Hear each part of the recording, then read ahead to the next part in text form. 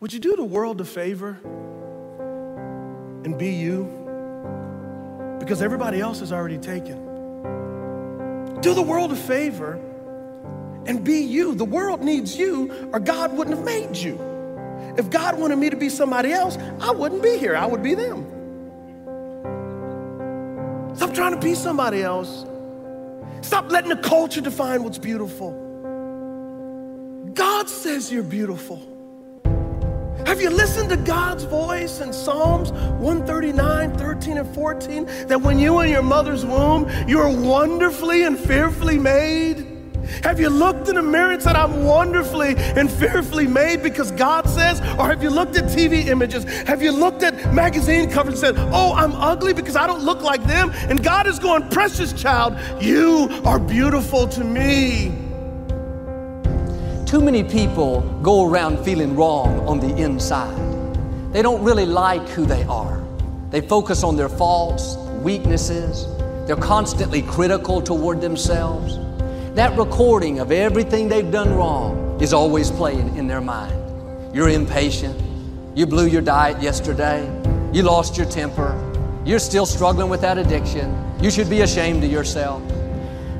Here's the key. You're not a finished product. God is still working on you. The scripture says God changes us from glory to glory. You have to learn to enjoy the glory that you're in right now. You may have some weaknesses. We all do.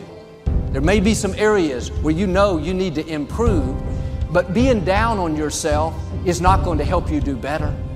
Having that nagging feeling, telling you you don't measure up, God's not pleased with you, you'll never get it right, it's not going to help you move forward. You have to accept yourself right where you are, faults and all. God is the potter, we are the clay. He's the one making you and molding you. It may not be happening as fast as you would like, but you don't control the timetable. Will you trust Him in the process? Will you accept yourself in the glory that you're in right now? Don't go around being against yourself. You may have some things wrong with you, but can I tell you, you have a lot more right with you. You may have a long way to go, but if you look back, you'll see how far you've already come. Keep your flaws in perspective. Every person has something they're dealing with. When you are for yourself, you are in agreement with God. And some people have never once said, I like myself. I like my gifts. I like my personality. I like my looks. I'm happy with who God made me to be. If you don't like yourself in a healthy way, other people are not going to like you. You project what you believe on the inside. If you feel wrong about yourself, you project inferiority, unfriendliness, discontentment. I'm asking you to feel good about who you are. You may not be where you want to be, but you're on the way. God is changing you from glory to glory. Start enjoying the glory that you're in right now. You may have some weaknesses. We all do. Don't you dare go through life against yourself.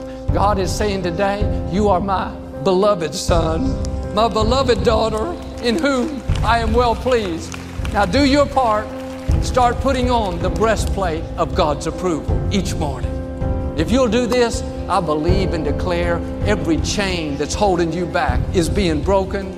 God is going to keep making you and molding you. You're going to come up higher, overcome those obstacles, and become everything He's created you to be.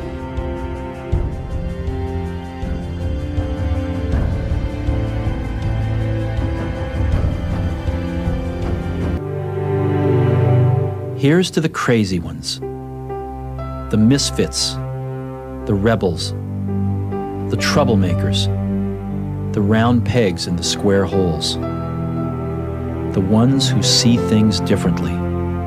They're not fond of rules, and they have no respect for the status quo. You can quote them, disagree with them, glorify or vilify them.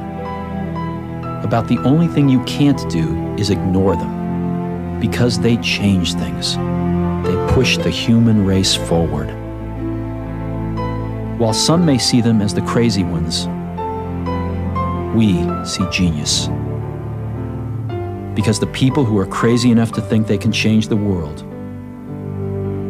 are the ones who do.